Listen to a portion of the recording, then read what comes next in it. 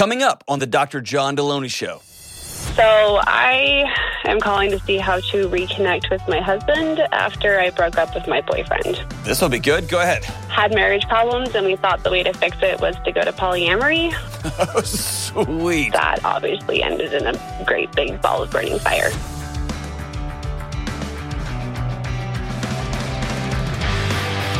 What up, what up? This is John with the Dr. John Delony Show, and I've been around the world, and I can't find my baby. Hey, listen, we have some people in the lobby, and she straight up rolled up here in a Dog Mom shirt. Just saying, way to go. That was clutch. That was awesome. And you're wearing a fishing shirt, dude, and that's pretty cool, too. So we have one rational person at the couches. Well done. That made me happy. Hey, hope everybody had a good weekend. Hey, Kelly, everybody, we got back from the first, I know this is out of order here, so the show is coming out a month after these things are actually happening, but we got back from book tour, dude, and it was bananas. And we went to Phoenix, and then we'll be heading to Texas this week. But, dude, in Phoenix, the number of people who came up and hung out with us and man, listen to this show made me so happy. It made me so happy. We often just hang out in here by ourselves and we just all go home. And the fact that y'all are listening to this is just fun. Watching on the tubes is really cool. So thank you so much. We'll see you in Texas this week. But by the time this comes out, we'll already have been there. And hopefully we all made it. We all lived to tell the story. Otherwise, this would be a cool, backstage podcast. Is that how that works? All right, let's go to Ophelia in Asheville, North Carolina. What's up, Ophelia? Hi. How we doing? Oh, hanging in there. Oh, man. So what's going on? So I am calling to see how to reconnect with my husband after I broke up with my boyfriend. This will be good. Go ahead. Fill me in. Yeah.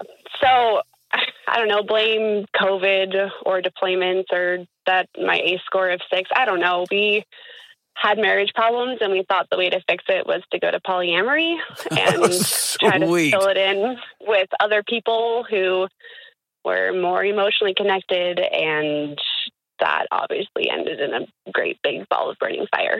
Yeah. So, tell me about, yeah. So first tell me about how y'all came to that conclusion. Who came to who? So I came to him. I was presented with the offer from a mutual friend of ours, and because I was talking to him about our problems, and he was like, I'll sleep with you. Basically, yeah, I'll sleep with you. I'll be your emotional connection. That will be great for all of us. I'll take one for the team, Ophelia. Exactly. What a great guy. Fantastic. Man, there's a lot of people in the world that would have just not done that. But man, wow. And so you sit down with your husband and you're like, so I've got an offer for you. How'd that go? At first he's like, I don't understand why. And then he was like, well, I can have someone as well, so we might as well just try it. And then it was about 6 months of lust, puppy love, happiness of, yay, I can have attention when my husband's not giving me any. And then it ended up being that the person treated me terribly. And then I broke it off. And now we're trying to just kind of stand here in the ashes. Well, now what do we do? Did your husband date anybody? Yeah, he did. And how does that sit with you? At the time, I didn't care. Uh-huh. I was just happy that we could all be doing this amicable adults, quotation marks around that. Mm-hmm. And then now I don't like it as much, now that I'm realizing I still want to be with my husband and want to fix all the things that are broken in our relationship. So what is broken in your relationship? It's more of the lack of emotional connection. We got married at 18 and didn't know who we were or what was happening. And I had a bunch of childhood trauma that I've been in therapy now for 2 years, finally working through. Mm-hmm. And now that I'm getting healthier, I want to actually turn around and fix the issues in my relationship rather than just being in survival mode. And how's your husband doing? He's just there. He's started therapy finally. He's more than just there, Ophelia. How's he doing? Because he watched. Here's the thing: he watched his wife come and say, "Listen, you're not meeting this need for me. I think I found like this really giving, kind guy said he would be happy to step in and have none of the emotional support and all of the sexual intimacy support. Again, great guy, world class. And then he watched you go off and basically fall in love with somebody. Yeah. And yeah. He hung around at home. How's he doing now? He hasn't actually talked about it really. I mean, he said that he was okay with it when it was happening, and I was very honest about all of the feelings and emotions. And anytime he wanted details about like weekends we spent together or something, I would tell him. And he hasn't said anything.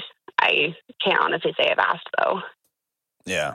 Yeah, I was giving my question, does he have permission to speak into that? Or two, I'm just trying to roll through that in my mind and like sitting down with my wife and having that conversation. And I imagine everything would be so compressed. I think my body would take over at that point and just numb me out. You know what I mean? Mm-hmm. Like that'd be the only way to get through the day. I think so. So here's my belief is that before I give you my beliefs, describe to me what you felt with this new person in month one. Like I was happy that I was getting attention and that somebody was underneath that. Like, I mean, there was shame, honestly, underneath it. Underneath that. I'm not looking for negative things. Okay. Like, what did you feel? I mean, I didn't eat for 2 weeks, if that's what you're asking. No.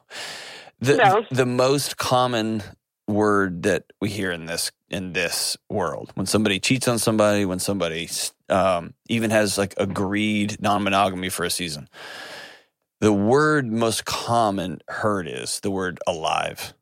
I felt alive again. Yeah. And it feels it's just like cocaine. It's fireworks. It's cotton candy. It's the greatest feeling after feeling, quote unquote, not alive for so long. Mm-hmm. I don't think this had anything to do with this other guy at all. I think it had everything to do with you. And for some reason in the relationship you are currently in, your marriage, you've chosen death. And then for some reason you chose life with somebody who's abusive and took advantage of you. And I'm not saying all people take advantage of all people, but this guy clearly saw an opportunity. And am I right? He didn't treat you well, right? Right. Yeah. I mean, at first it felt like it, and then no. Yeah. So, but that even your willingness to take that sort of some of this is really great and some of this is terrible, but it all felt alive, right? Mm-hmm. And so my question to you is, why are you choosing to not be alive in your marriage? Because life's so short, man. We get one shot. I think we just got complacent. We've known each other basically our entire lives, and we stopped trying. And I didn't think that we could go back to trying. So this other avenue looked really good. And so now you're back to wanting to try again. Tell me what you've tried. When's the last time you slept with somebody else? Over a year ago. Okay. So y'all called it off, right? You said, no, that was a terrible idea. And then we tried to stay friends for a bit, and that obviously didn't work either. So then it's been about 4 months since all communication stopped. Okay. So now you and your husband, have y'all called this off? Yes. Okay. And so now you're staring at each other being like, so what now? Yes. What have you tried?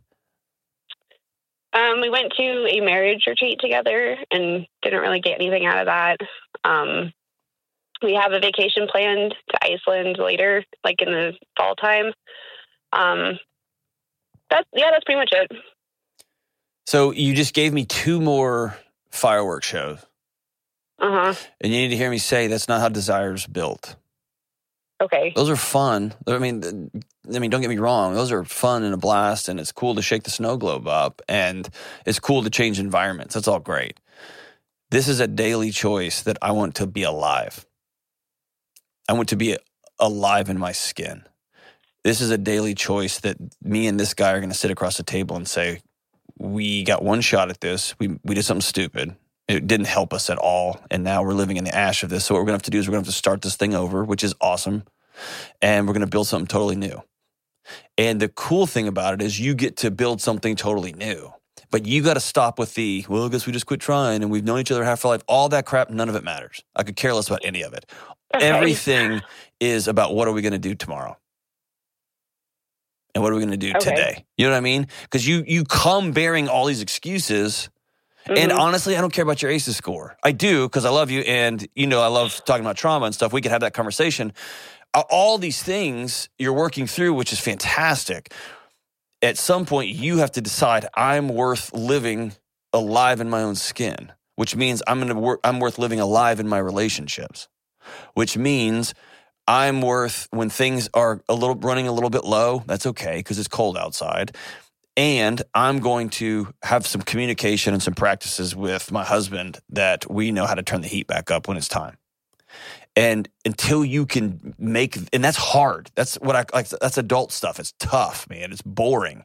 It's day after day after day. And holy crap, it's worth it. It's worth every step of the way. If he'll play along. Will he play? Yeah, he will. He's so into keeping the relationship going. I think that was part of it too, is that he wanted to keep me happy. And so he agreed to it. So you're going to have to process that shame and say that out loud. Have you told him that? Because here's the thing. Now you're going to start beating yourself up over it. Yeah. Right? Yep, completely. And he doesn't need yet another. You don't need this. You know what I mean? Yeah. So can you forgive you? Can you forgive y'all and put a period at the end of it and then go excavate this thing and build something new? I'm going to have to. I can't build anything on shame. You're right, but millions and millions and millions and millions of people do. Okay. I guess just what's the practical steps then? I don't know if I've ever been taught how to live in the everyday. Yeah. So here's some practical stuff. The first thing is, before you go on like another marriage retreat or something spectacular, here's the thing. Those things come with a lot of pressure.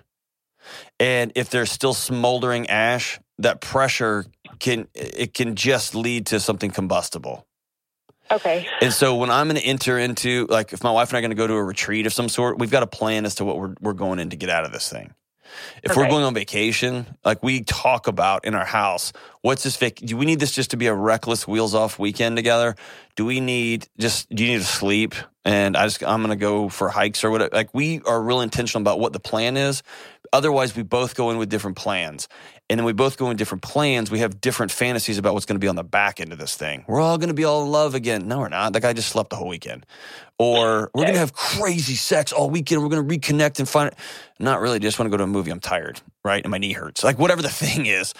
And so you have to be super intentional way in advance. And so here's what it looks like. Number one, it looks like you being honest with the shame and honest with the secrets. And either there's a couple of things you haven't told him yet. And I'm not talking about gory details about whatever weekend getaway or whatever. I'm not talking about that. I'm talking about this was a terrible idea and you knew it while you were in it and you need to say that out loud. Or you don't think it was a terrible idea and you gave it a shot and then you realized halfway through it was a terrible. You just need to be honest. Shame eats secrets for breakfast. So there's got to be a season of honesty, and you have to give him a safe space to be honest too. Okay. And he will probably say things that are hard to hear. Is that fair? Totally fair. Yep. Okay. Have you been totally honest with him, 100%? Yeah, I have. Okay. Then this will be about creating a space for him to talk. And then here's the goal. What are your needs? So I'm going to ask you that. What do you need? What makes you feel alive? What made you feel alive? Feeling seen by the person, seeing that I was having a rough day without actually saying it, or that my family went off on one of their drunken tangents again and I could actually express my emotion to the person and have them be supportive. Like I need to feel seen and supported. Okay. Here's what a great gift is. And this is not in any Hollywood movie. Okay. Okay. You being really clear with him about what being seen looks like. Okay. And in the moment, when you are not feeling seen, you say it, not angry and not out of rage, but out of you're a teacher and it's a gift. This is a moment when I need you just to come hug me and say, I'm so sorry your day was hard, and say nothing else. Okay? Okay. The same as you gave this other knucklehead that benefit of the doubt. Like, I like this in bed, or I like that. You taught him those things. Teach your husband the important stuff. Okay? Okay. Fair? Fair. Totally and he gets to tell you what he needs. And by the way, being seen is just one. Because being seen is part one of, I need you to see all of me and please still love me. And for a kid True. with a 6 on the ACEs score, a lot of people have had their way with you, both emotionally and otherwise. And you have a spinning, like a fusion center in your heart that tells you what you're worth. And it is 1% of what the truth is. Okay? Okay. Am I right? Yes. Yeah, you are. Okay. So you're going to have to let him tell you what his needs are, and you can't fly off the handle, and you can't shut down, right? Run away. That's my There MO. we go. You go hide. Yep. There you go. You can't Yep. shut down. You got to stay present with him and say, I need you to teach me. Will you walk alongside me in this? And then you're going to have to, in the same conversation, preferably over a meal. I like him over a meal. That's just me, because I like eating when I'm sad. And that's not a sad thing. I just eat my feelings. And so there we go. So you don't have to. You can do it on a hike or whatever. And then you have to say, in 1 year, I want this to feel and look like this. In 2 years, in 5 years, I want this thing to look like this. This thing being our marriage. And if our marriage is not alive, it's just a reflection of what I'm putting into it. And a reflection of what he's putting into it. Okay. Okay? So, hear me say this. I know of no quality data that suggests an open marriage solves anything.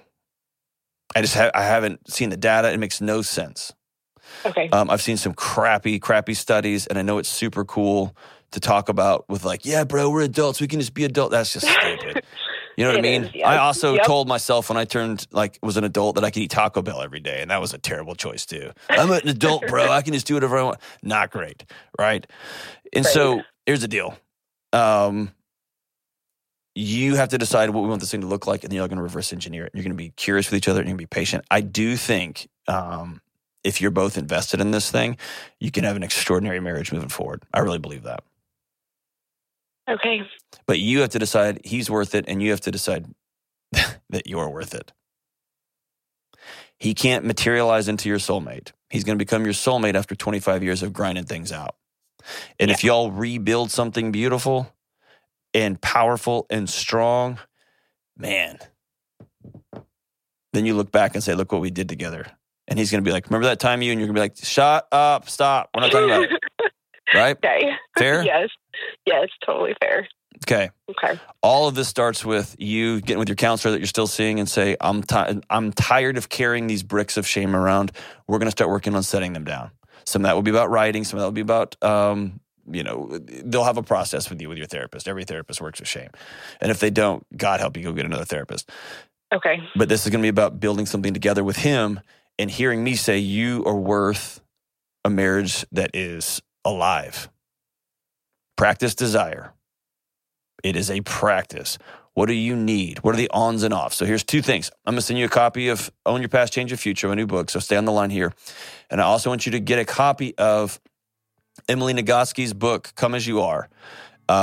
It's a book about sex and intimacy for women, but it's incredible for, I've just found it a really invaluable resource. There's probably going to be a lot of stuff in there that you don't need to hear, but there's some incredible sections on offs and ons and gas pedals and brakes and this idea about sexuality and intimacy and how to have conversations together inside of a marriage. And there's going to be stuff in there you don't like, move on past it. It's like all books are going to be that way. You're going to find stuff in my book that you don't like too.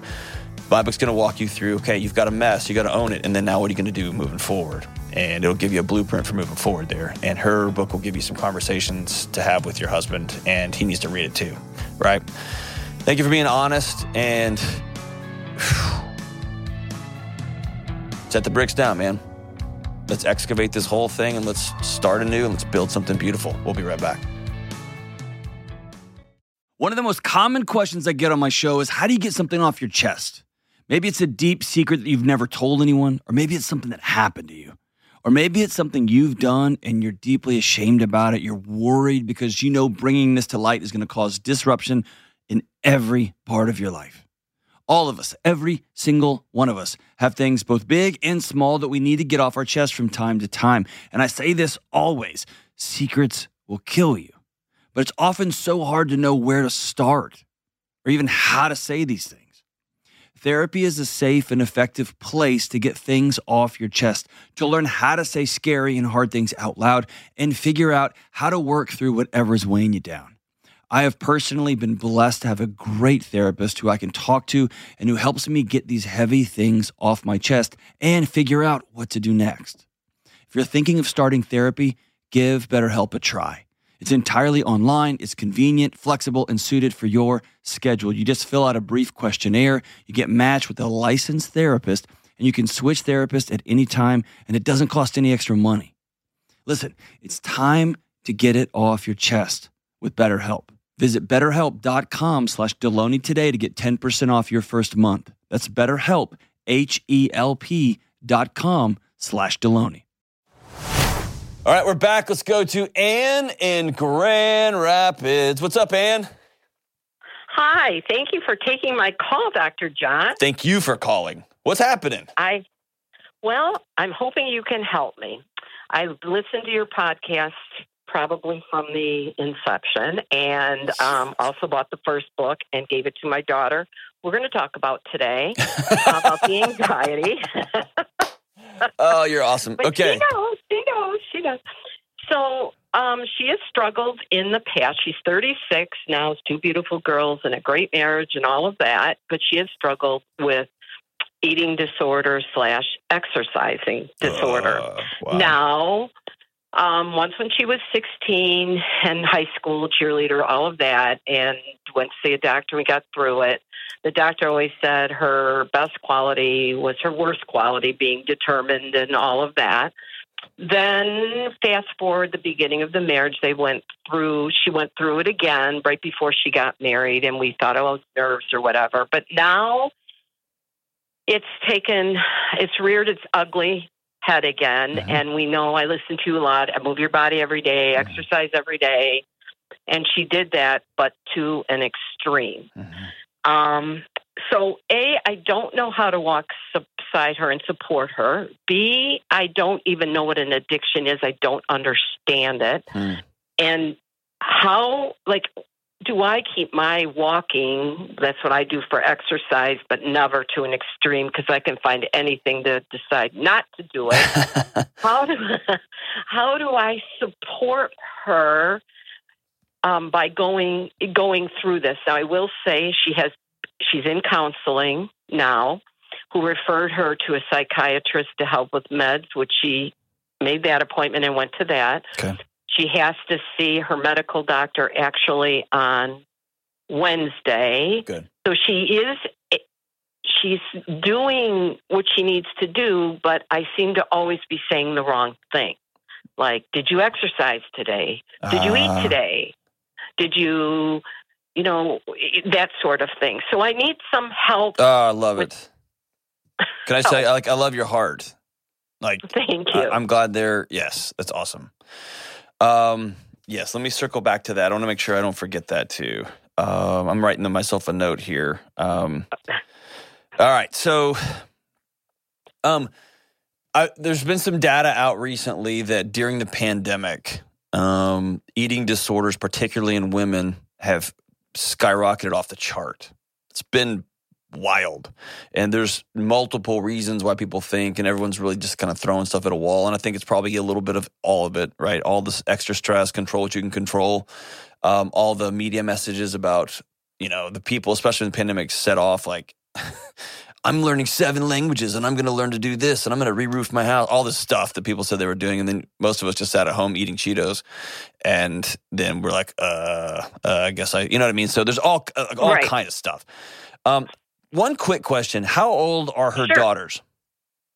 4 and 7. Okay. And she doesn't want them to see this, very protective of this. And if I can interject, and I apologize. No, you're good. You said that about the pandemic. She had COVID, and when they backdated to when the psychiatrist had asked her how far back can she go to, she realized when she had COVID that it seemed like to trigger something in her brain. Because even if we look at photos up until that point, she always worked out, but she just amped it up. And she is eating, but she isn't eating enough to burn the calories, because she'll do a HIIT workout for 80 minutes every morning, get her girls off to school, and then go on a 4-mile walk. And I walk for exercise, just exercise. I forget the HIIT part. And, so I mean, it's a whole thing. Well, and this is hard, right? Because our culture gives you a gold star for gym time. Yeah. And when you combine that with disordered eating or just an addiction in and of itself, I tend to see it as an extension of disordered eating.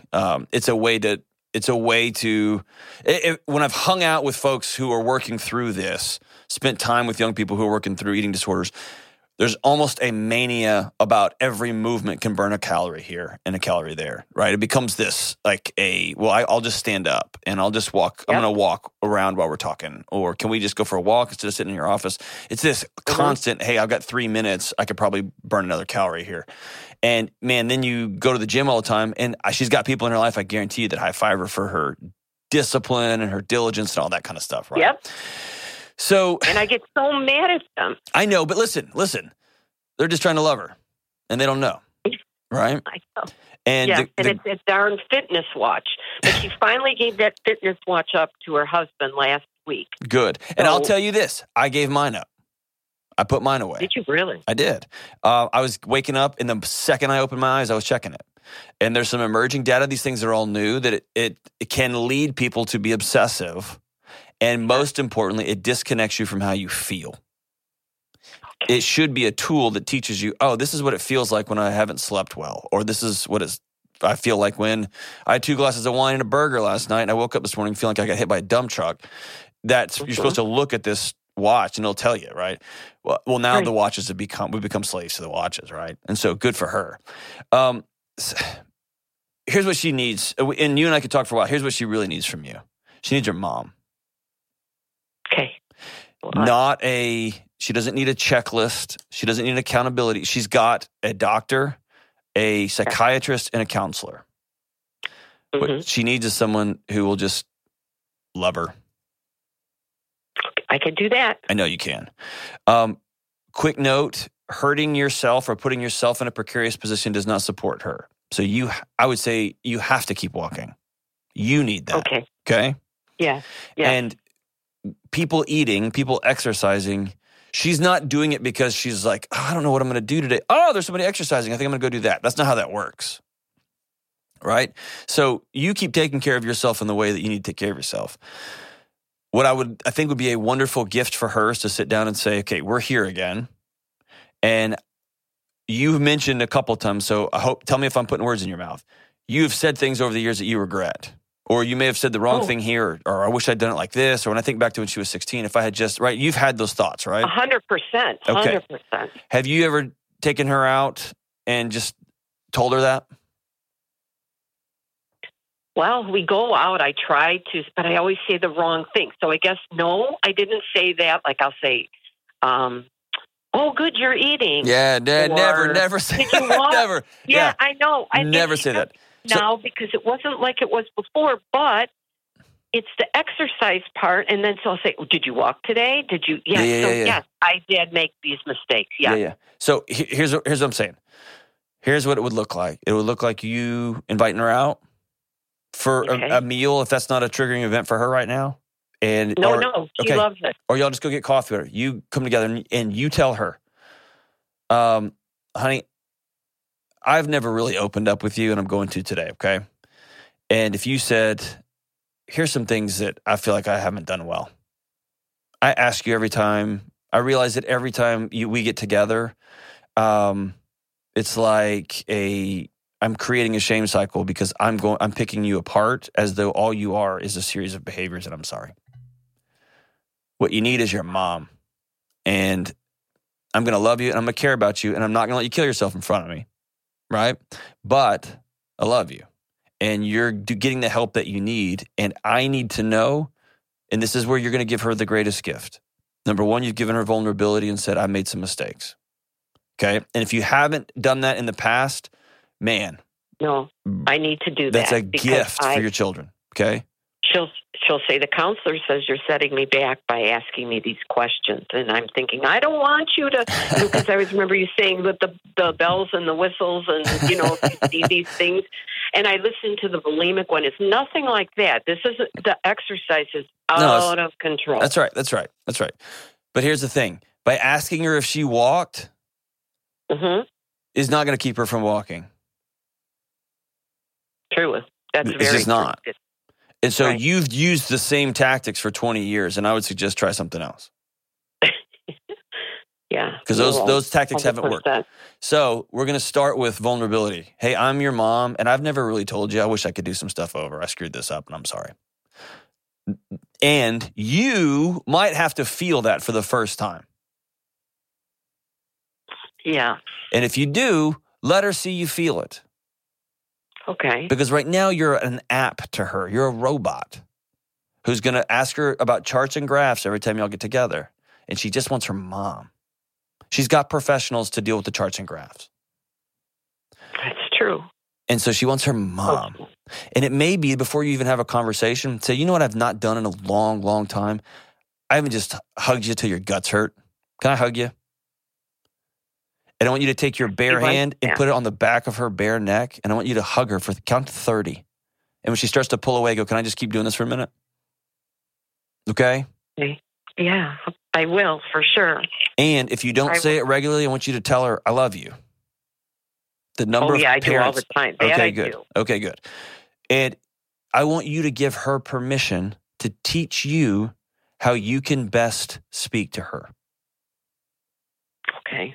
And don't say things like, well, I guess I've just said the wrong things. Don't do that because that puts it on her. Own it. Yeah. No. I have said things every time you come. I'm always asking you about what's on the scale. If you were exercising, what are you doing? And I'm stopping that effective immediately. I'm done. What I want to be is your mom. And I need you to teach me what are some things I could say to you that would make you feel loved. Oh. Okay? Yes. Invite her into that. And then, hear me say this. There will come a moment when you got to hold boundaries, okay? Mm-hmm. There's a moment when you're not just going to sit there and let your daughter die. Right. And there's a moment that might come, and I'm speaking into only because I've lived this, not lived it, but I've seen it, that you are part of an intervention team that takes her daughters away because she's in the hospital or whatever. Let's hope it doesn't get there, but that day may come, and you got to hold space for it. Right. Let's cross that bridge when we get there. Okay? Because right now you project into the future and you're trying to control things that you can't control, and it's best to open your hands and say, can I hug my baby girl? I will do that because you hit every nail on the head. I have said, I'm happy to take the girls, whatever you need, you know what I mean? Whatever you need. And I'm looking so far because, I don't want anything bad to happen, and that's what I'm afraid of, know. And she had opened up to my husband and I as well that she was concerned about that. And we just said, we'll walk with you. But I have said exactly what you've said, and I haven't done exactly what. Hey, we're all figuring this out. Hey, here's another thing. Feel free to tell her once a month I'm going to call you and ask you how you're doing. Okay. Tell her, I'm going to call you on this particular day because I love you. Mm-hmm. How do you want me to have that call with you? Because I am going to check on my daughter. Okay. And she might say, I would prefer you not for a season. And say, cool, I'll give it 2 months rest and we'll revisit this. Okay? This isn't you just cashing out as mom. This is you reframing mom is not being a 10-year-old. She's not 10 anymore. This morning when my son was going to school, he's 12, I said, you brush your teeth, put on deodorant, combed your hair? Yes. You got the chickens, you fed the dog? Like I went through the whole thing. She's 36. She's 36, right. No, Cool. Right. You're 100% right. I just don't, and I don't understand how like exercise, something so good for you, can become an addiction. Listen, I don't understand. you can get addicted to anything. What I would tell you is she's not a problem to be solved. She's not an issue to be figured out. She's a daughter to love. Right. Yes. Most That's of the great. time, almost all of the time. Well, I'll get in trouble for saying that. I don't care. I think addiction is some sort of derivative of a connection issue.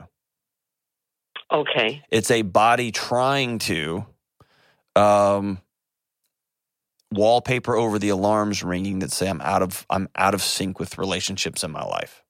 Now, eating disorders is its own special demon. It kills more people. It's a mess, right? So, at the derivative, I'm addicted to exercise. I don't even know if I'd characterize it as that at this point. I think it's probably an offshoot of disordered eating. But now I'm playing psychiatric gymnastics, and A, I'm not a psychiatrist, and B, it doesn't help a mom and a daughter, right? The important thing is put the addiction stuff in your back pocket. Just put it in your back pocket. You know what I mean? Okay. And even say this: you want to be a gangster? Tell her, hey, I think I might go see a counselor. And if you ever want to come with me, or you want me to go to yours with you, I'd be happy to do that. I've told her that. Great. I have told her that I will go any time with her. I just needed to handle myself with the things that you were saying that I was saying. I love it. Did you exercise? Did you?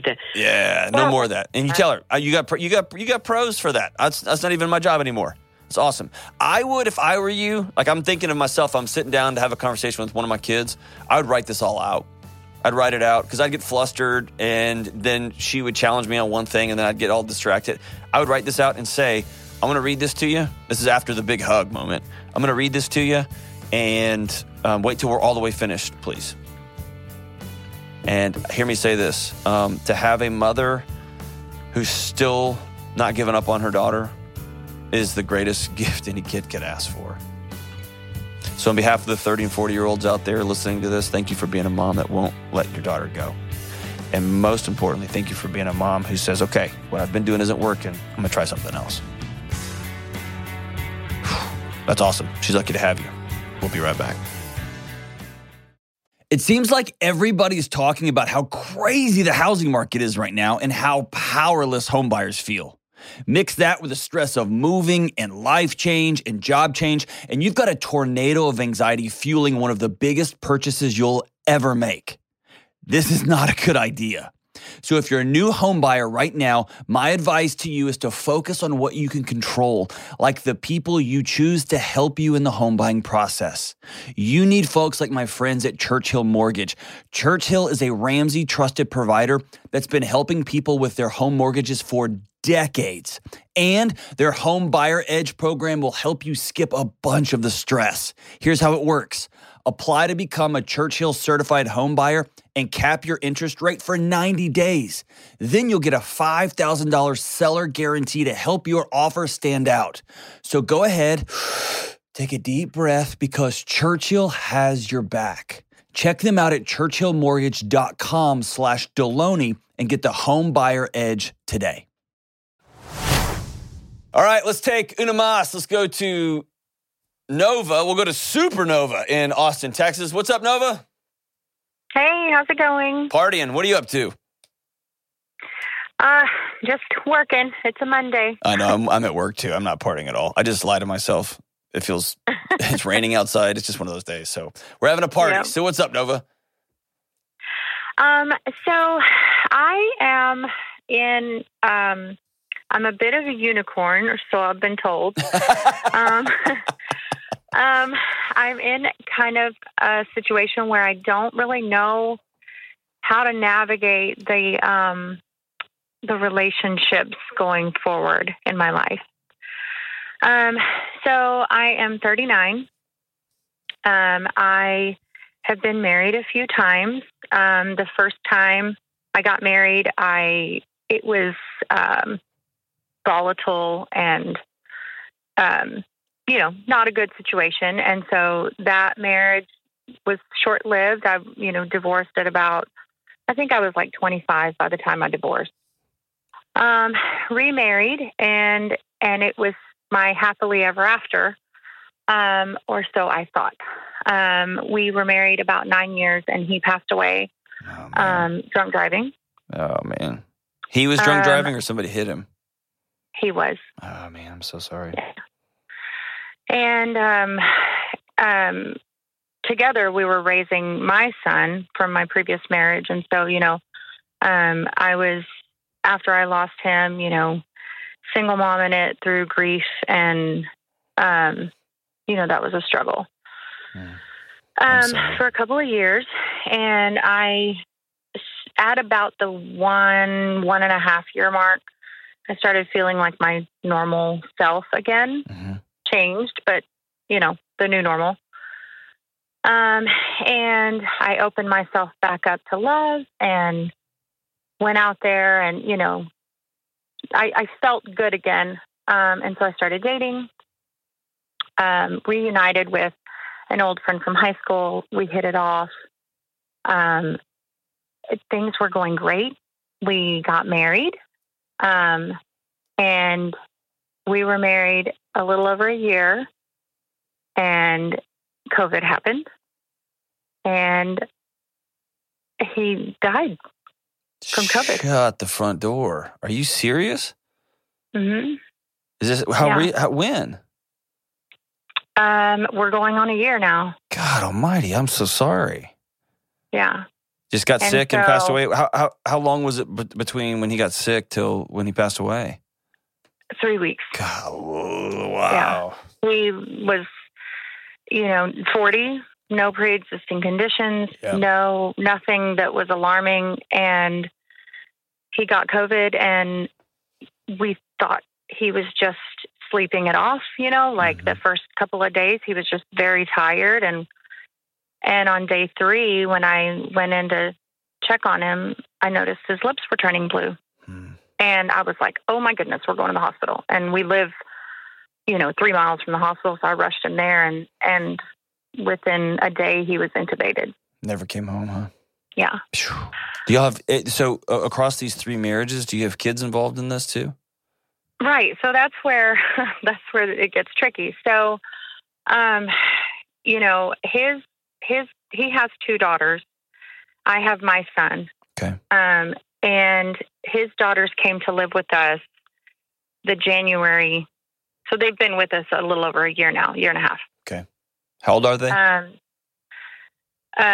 20 and almost 16. Okay. So one's still a minor, one's an adult. Right. Okay. Mm-hmm.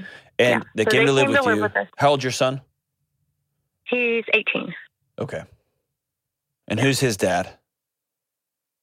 His dad is Jesse. He was my first husband. Okay. All right. Cool. Yeah. So he still gets visitation with his dad, and he's 18 now, so he's kind of free to the world now, right? Yeah. Okay. Yeah. So, all right. So now, thank you for laying that. You've been through a lot, and I'm so sorry. That is a lot of trauma. Good grief. Yeah. In a short amount of time. Yes. Okay. So a year's passed. So are you back out? So I'm back out. Okay. I'm doing well considering everything. The thing is, it's, kind of the way that I explain it to people. Unfortunately, it's almost like muscle memory. Like I know how to walk the walk. Yeah. And so I'm good. I'm working full time. I'm holding down the fort at home. I still have my social life, and I'm good. Okay. You've grieved this? I have. Okay. Yeah. Okay. Yeah. I'm not in mourning. Yep. I do still grieve sometimes. Of course, absolutely. But it's not that deep. Yeah, that black hole. That's right. That's right. Okay. So you're back out there. So I'm dating. What's his name? I'm just kidding. His name is David. Don't tell me his name. Okay, David. Okay. Yeah, David. it's fine. He's great. He's very understanding of the situation. He knows, Yeah. He knows what he's getting into. Hey, listen, he has no idea what he's getting into. Not even close. But I like that he believes that he does. That's cool. Good for him. Yeah. Yeah. The hard part for me is, first and foremost, I'm thinking about the kids, Yep. and they, we talk a lot, and, you know, I don't put them in situations where I feel like they're not ready. Mm-hmm. You know, we are all kind of walking through this, and sometimes it feels like we're walking through mud, but you know, we make it through, and we're doing okay. And they, you know, they've met him, they like him. We're all adjusting well. Okay. Where it gets tricky is because they are my late husband's kids and they live with me, I'm getting custody. Okay. They, you know, still have a relationship with his family, and they still want a relationship with his family. And I do too, to some extent, but things are a little bit different now. Right. And, you know, take, for example, this past Easter, there was a big family Easter barbecue, and they were like, oh, we're going, right? Like the whole family, they want to go. And, you know, I feel like I want to be there. I want to be part of the family that they so desperately want, because their family has slowly started, you know, with their dad passing, and then grandpa passed, you know, a couple months later. Like, they want that family. So but it is different. So distill this down into a question for me. How do I blend my new relationship going forward? Because we're at the point where we're at the point where we're blending lives. We're wanting to do things together as a family. Okay. So here's I'll hop in. Here's my thoughts on it. If you're adopting these two, if you are taking guardianship of them, especially the minor, you are taking guardianship. You are opting into their entire family, the same as you did when you married him. Okay. I think they're right, especially when they're a minor. I think you go to the family events. Mm-hmm. And if you're, they need that level of security. You've been through this before. They have not. You're an adult, and it's brutal, and you know the black hole. They are kids, and that black hole will be in that black hole for years. And so having strings and connections to, let me say it this way, you can't adopt these two kids and then just have them cut off their families and say, we're starting something new. That can't work. Right. That can't work. Yeah, for sure. So I think it's right and fair to let your new boyfriend, who might become your fiance, who might become your new husband someday, say, this is part of what we do, is we go visit. And I've got people in my life that are friends who married somebody whose spouse passed away, and they go visit. And it's kind of weird. And that's just part of what happens when you sign up for a blended family. It's just different. It's a challenge. Every blended family situation is different. The cornerstone is, we got to take care of these kids first. They got to feel safe and connected, both to their lineage and their legacy and to what we're doing that's new. Right. That's number one. And number two is, we're kind of all making this up as we go, so we have to over communicate. When your new boyfriend says, hey, I feel weird there, he needs to have permission and space to say it, and you don't fly off the handle at him. And when you say, I don't really feel like going, you get to be able to say that to him, and him be able to say, yeah, but it's probably the right thing. And it's that weird balance of that 16-year-old and that, especially the 20-year-old, but that 16-year-old doesn't get to hurt your feelings. And at the same time, she's hurting so bad. God almighty, so bad, right? And so let's go see grandmother and granddad. Let's just make that a part of what we're going to do every year. Does that make sense? Yeah. I think the tendency to want to clear the deck and move on from this hurt is going to be, there's going to be a really attractive pull to that for you. Is that fair?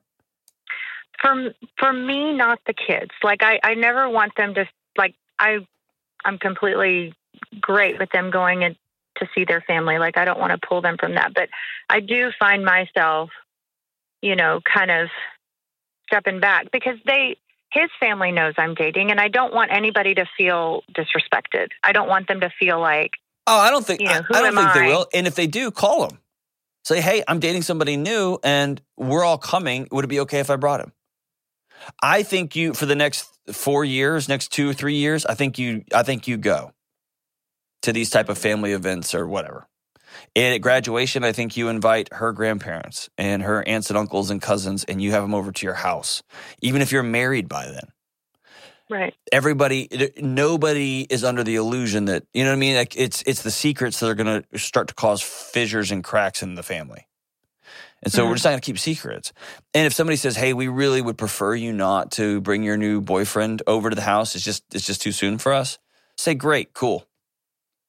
I'm just going to be respectful because this isn't about them. It's not about getting in a fight. And like, well, this is me. No, it's about those kids. Right. And then when they turn 18 and the other one's 22, now we're having a whole different conversation. You don't have to go to all those things anymore because they're adults and they can go to where they want to, right? Mm-hmm. I think it's not overthinking it and also not, I mean, you're doing a noble thing by taking these kids, a truly noble thing. But by doing that, you're entrenching yourself in this family for a season, or really forever, but especially for a season, right? Right. And I think that's good, and I think it's really hard. I think both of those can be true at the same time. Does that make your heart hurt to think about that? It makes me nervous. Why? I just I don't know, like death brings out the ugly in people. And I'm nervous that because I would be with somebody new, like if, he came with us to the functions, that they would be not receptive to that. And so what you're doing right now is you're projecting into the future something that hasn't happened yet. And you are choosing to be anxious and possibly make life-altering family decisions and choices over something that hasn't happened yet, and yet you don't really have a clear answer on. And the only way you can get clear answers in this, there's 2 ways. One, you can just show up and spring on them and see what happens, which is a terrible idea. Or you can call ahead. You can send an email out to the family. You can let everybody know, hey, I'm adopting these kids. I'm going to be all in on this family, and I am dating again.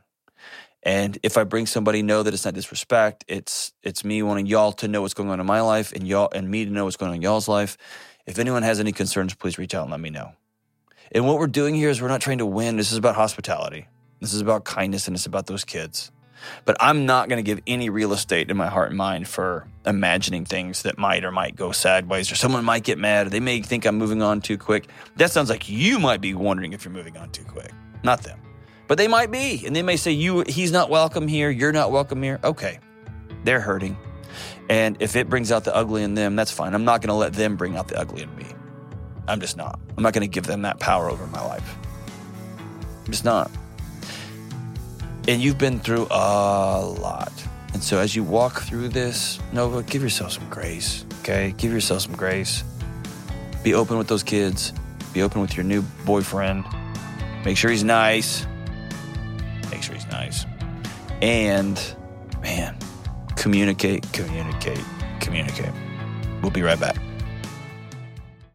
Hey, what's up? Deloney here. Listen, you and me and everybody else on the planet has felt anxious or burned out or chronically stressed at some point. In my new book, Building a Non-Anxious Life, you'll learn the 6 daily choices that you can make to get rid of your anxious feelings and be able to better respond to whatever life throws at you so you can build a more peaceful, non-anxious life. Get your copy today at johndeloney.com. We are back, and it's story time here on the Dr. John Deloney Show. I tried to say that in my least creepy voice. Did I get it? No? It's kind of creepy. It's good. All right, so today we're going to discuss a classic, and I know this is going to get me in trouble with the moms across the world. It's called Love You Forever by Robert Munsch. Munsch, is that how you say it? Munsch. Illustrated by Sheila McGraw. And normally you would think I love this book. It's got a child playing in a toilet. I think that's hilarious. But I'm going to read it. Here we go. Not all of it, mind you. It's 1,000 pages. Oh, here's my pipe. I don't even know whose pipe this is. Is that yours? Sorry about that, man. I'm fairly certain I'm COVID-free. All right. A mother held her new baby. and very slowly rocked him back and forth, back and forth, back and forth. And while she held him, she sang, I'll love you forever. I'll like you for always. As long as I'm living, my baby you'll be. The baby grew and he grew and he grew and he grew. He grew. All right, we get it. He grew. Until he was 2 years old and he ran all around the house. He pulled all the books off the shelves. He pulled all the food out of the refrigerator. And he took his mother's watch and flushed it down the toilet. Sometimes his mother would say, this kid is driving me crazy. Well, that's rude. But at night, when the 2-year-old was quiet, she opened the door to his room, kind of creepily stalked, a little bit like a murderer, crawled across the floor, looked up over the side of his bed as if he was really asleep. And if he was really asleep, she picked him up and rocked him back and forth, back and forth, back and forth. While she rocked him, she sang, I'll love you forever. I'll like you for always. As long as I'm living, my baby you'll be. And if you've ever read a book to a kid at night when you've got stuff to do, this is the part when you realize, oh my gosh, this is going to take like 30 minutes because this book goes on forever. So I'm just going to fast forward. The kid is in middle school. She's still picking him up, hugging him back and forth, back and forth, back and forth.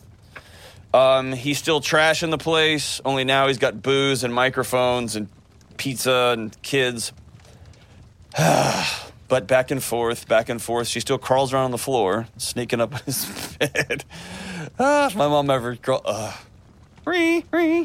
And then, this is when the book, in my opinion, gets off the rails. That teenager grew and he grew and he grew until he became a grown-up man. He left home and got a house across town. But sometimes on dark nights, the mother got into her car and she drove across town. Has anyone ever seen The Shining? And if all the lights out in the son's house, if all the lights in her son's house were out, she opened his bedroom window, crawled across the floor, and looked up over the side of his bed. This is when you call 911, folks. If there's a woman crawling into your window, call 911.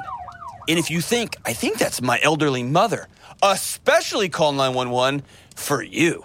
Because you're probably oh, God. Okay, so then she gets a ladder on top of her car, by the way. So she's now entering into her grown man son's house through the window. And this cat's still sleeping in a single bed. That's a whole other conversation. We needed that, yeah. Okay, so, if all the lights in her son's house were out, she opened his bedroom window, crawled across the floor, and looked up over the side of his bed.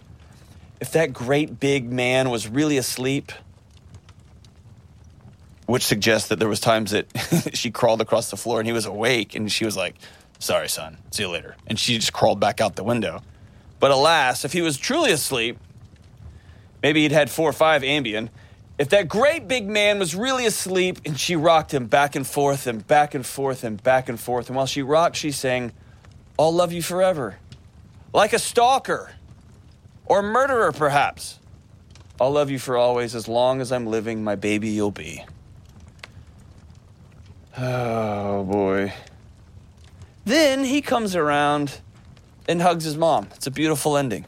So I think it's just important to call out the serial killer part in the middle of this beautiful story. She loved her little boy, and then he hugged his mom. It's awesome. It's beautiful. When the son came home that night, he stood for a long time at the top of the stairs. Oh, no. This is how generational trauma gets transmitted, kids. Now he picks up his daughter and starts the whole creepy thing over again. Oh, no. I'm gonna reimagine the ending. Then he picked up his daughter out of her crib and looked at her and said, I love you, baby, and I always will.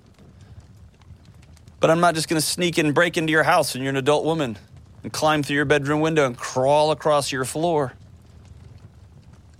and wait till you're passed out asleep and then hug you a lot. I'm just not gonna do that. I'm gonna raise you to be able to verbalize your needs and to let you know that I love you at all times. Whew. That's I Love You Forever by Bob Munch. Way to go, Bob. Well, that's the end of that show. as I slowly take off the sweater. And if you're listening to this podcast, yes, indeed, you should probably watch this on YouTube. And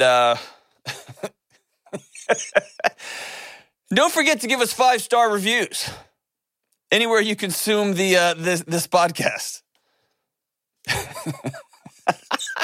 Don't forget to subscribe and tell your friends about the incredible, groundbreaking work we're doing here on the Dr. John Deloney Show, the greatest mental health podcast ever. Oh, as we wrap up today's show, a song by the Lumineers is called Ophelia. It's a little bit on the nose, but it goes like this. When I was younger, I should have known better. I can't feel no remorse, and you don't feel nothing back. Got a new girlfriend, he feels like he's on top, and I don't feel no remorse, and you can't see past my blinders. Ophelia, you've been on my mind, girl, since the flood. Ophelia, heaven help a fool who falls in love. Honey, I love you. And that's all she wrote. Ophelia, that's all she wrote. We're staying off the rails. We'll see you soon. Coming up on the next episode. We're both struggling with a little bit of gender disappointment. We both were really hoping for a little girl, and while we are excited, we are having another little boy. And there's going to be pee everywhere. There is. Everywhere. You know. Fantastic. That's right. So we found out a few weeks ago that a extended relative has been sexually molesting our 6-year-old daughter. And then we involved the authorities at that point. There has been some negative feedback from other family members on that. Yeah, well, screw them. They don't get a vote.